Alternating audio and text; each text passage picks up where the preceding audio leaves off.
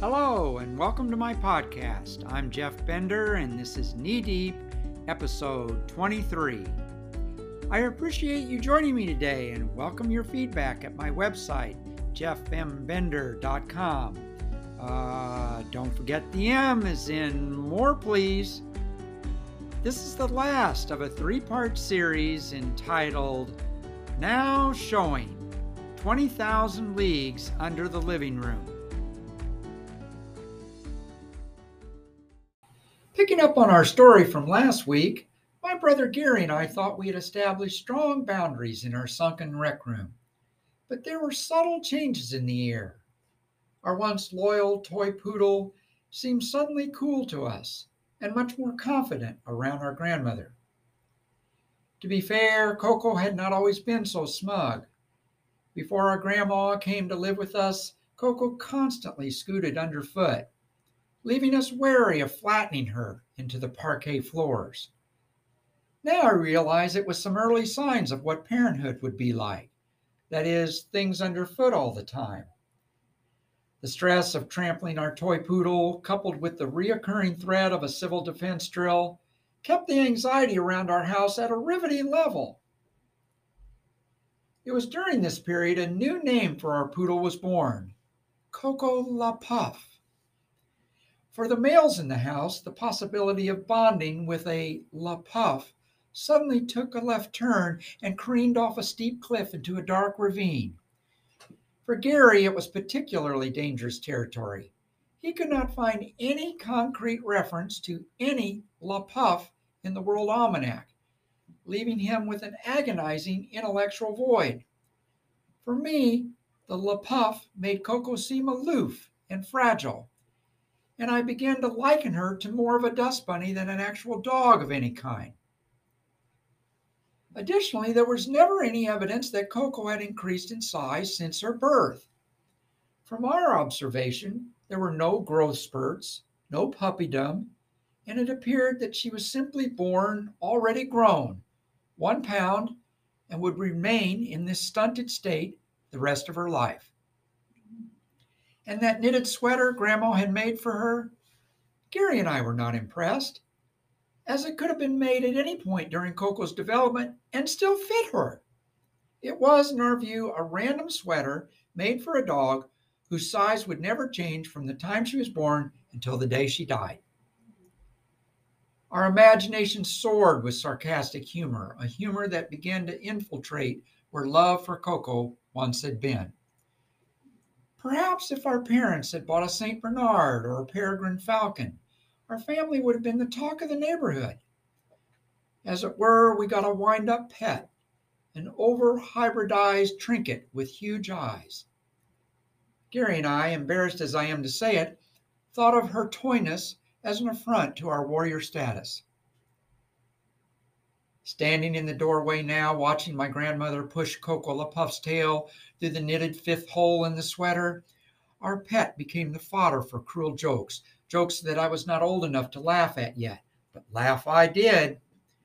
Once a viable part of our family fabric, we imagined little puff of smoke, a food source behind a large glass cage in a zoo, running around frantically, trying to hide from an Amazon boa constrictor coiled in a dark corner.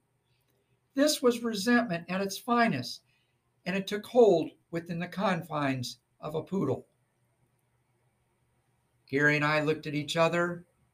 We looked down at Coco, then back to Grandma. We didn't know how or why or when, but we knew something had changed. Dogs may have extrasensory perception, and Coco may have had extraordinary intuition, but we brothers had a look. What we knew was that the family dynamic was changing forever.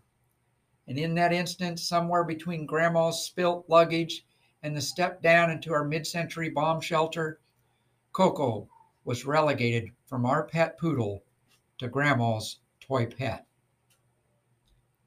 I'm not sure if that was a healthy switch. Now that I look back on it, Coco's allegiance to Grandma seemed like it should have gone through Health and Protective Services or an adoption agency. Or perhaps the switch should have gone through Goodyear Tire Company first, Grandma's former employer, who might reconsider her pension package. Late that night, when Gary and I were tucked in and supposedly asleep, we began a hushed discussion, voicing our concerns. "So what is retirement, Gary?" I asked. "Do you get it when you make enough tires at Goodyear? Or too many tires?" "You mean retirement?" Gary asked. "Yeah, that." "No, you numbskull, it's got nothing to do with tires. Grandma worked making tires at Goodyear. And then she got old, and they told her they'd give her our dog if she left the company." "Nobody told us Grandma was going to get Coco." "Can't you and I just make some tires and get Coco back?" I asked. "Nope." And that was that.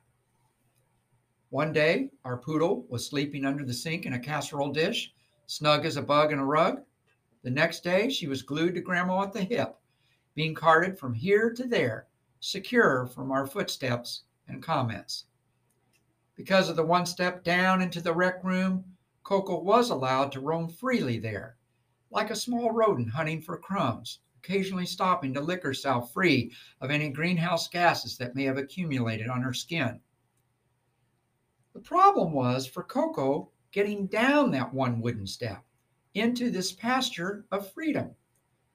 Since toy poodles feel very uncomfortable sliding across a wooden floor like Gary and I did, she had to negotiate a leap from the carpeted upper level to an Amish rug on the other side, a leap that appeared to us like sheer suicide every time she tried it. Noticing her hesitation, Gary began to move the rug ever so slightly outward, increasing the distance Coco would be in flight so that she would be required to leap with increasingly more abandon. Inevitably, Coco's worst nightmare became a reality. One afternoon, in the middle of an episode of The Roadrunner, my brother and I watched Wile E. Coyote free fall off a cliff and become a puff of annihilation on the desert surface below. Coco, too, accelerated off the step and leaped into the void. But with the rug now too far to reach, she slid across the exposed wooden floor and disappeared under the edge of the Amish rug, coming to a dead stop, a small lump somewhere near the center. There she froze, with not even a ripple coming forth. And there was a moment, a heavy one, where Gary and I thought we may have committed second-degree dog slaughter. Fortunately, we began to hear Coco's infinitesimal yips for help, the kind of yips you might hear in California if you were camping in Nevada. During the throes of our unbridled laughter, it was unfortunate that our grandmother appeared on the step. "Where is Coco?" she asked. "Gary?" No answer. "Jeff, do you know where Coco is?" I shrugged and attempted an innocent cough, but I saw the hurt in our grandmother's face as she peered across the rec room expanse for any signs of poodle life. We did eventually rescue our former pet from under the rug, but we had lost her trust. From that point on, Coco LaPuff spent more and more time in the protective custody of Grandma's arms, being hauled around like a fanny pack with legs, staring out at the world, and occasionally growling when she got too close to the rec room. Later that same day, as Gary tired from cartoons, he turned to the World Almanac and discovered Darwin's theory of evolution on page 3722. He reported to me, much to my relief, that we did not need to worry about Coco. Since she was now in our grandmother's arms all the time, Gary told me Coco LaPuff would slowly be evolving into a new species. "That is why her legs are slowly withering away," Gary announced at dinner that night, as Grandma served him a plate of tater tots.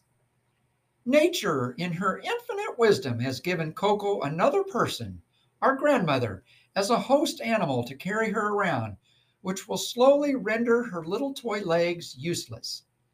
I read that in the almanac. It's a sad day for America, but a great day for evolution," Gary finished. Out of the corner of my eye, I saw an arm come across the table. and the bowls of crispy tater tots that had been placed in front of us, freshly baked in the toaster oven, were taken away. In their place, Grandma gave us Brussels sprouts, slightly purplish, probably from radiation.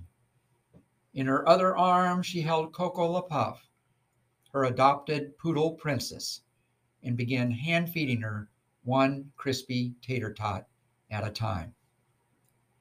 Coco was a tot-eating toy, a toy tot, and a tote bag all in one, the 1-pound manifestation of poetic justice. She had not sunk to a lower level as we had, but had moved up the evolutionary scale into the protective custody of our grandmother. We could return to our sunken hideaway underground, but our future was sealed. Gary and I were destined to slowly atrophy into some other inferior species, the sad effect of natural selection, surviving on a diet of radioactive vegetables in the lower echelons of a mid-century ranch-style house.